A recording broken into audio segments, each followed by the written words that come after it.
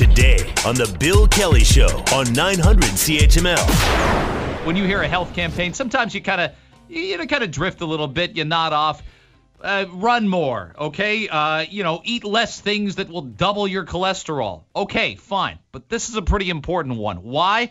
Because the numbers are climbing for coronavirus cases in Hamilton for people aged 30 or younger. 63% of new cases, people 30 or younger. So either there's some distancing rules being broken, or we have to figure out a better way to do some of what we're doing when we're reopening, no less. I get it. People are bored by this. People are frustrated by this. We all have experiences during the day, and we just want to fast forward ahead a year, fast forward ahead 18 months.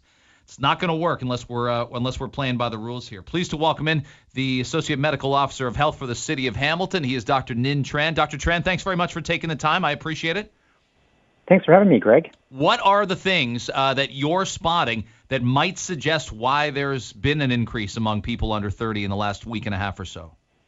Well, we are seeing higher numbers of COVID in the younger than 30, 20, 29. The reasons we're having this campaign, at one point we saw up to 44% of new cases making up this group, and now it's 25% in the 2029, and as you mentioned, more than 60% happening under 30.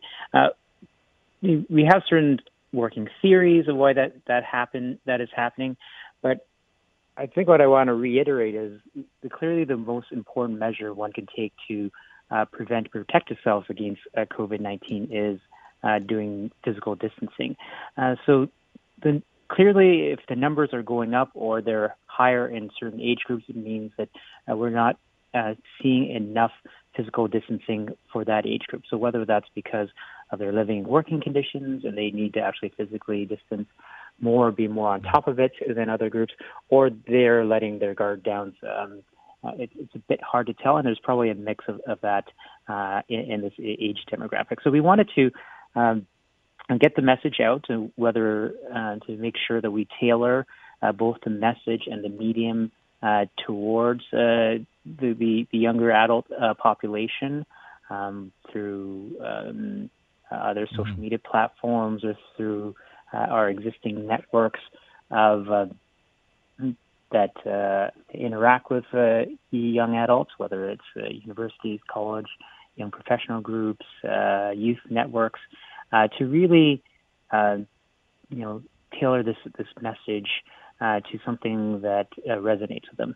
Because we know for a number of different issues, young people might not be concerned about their own health because they're generally healthy, but we also know that young adults are particularly concerned about others, and so that's also important. And they need to know how to physically distance in a way that's sort of relevant and intuitive to them. I think that's what we're spotting here. By the way, Dr. Ninh Tran joining us, Associate Medical Officer of Health for the City of Hamilton on the Bill Kelly Show.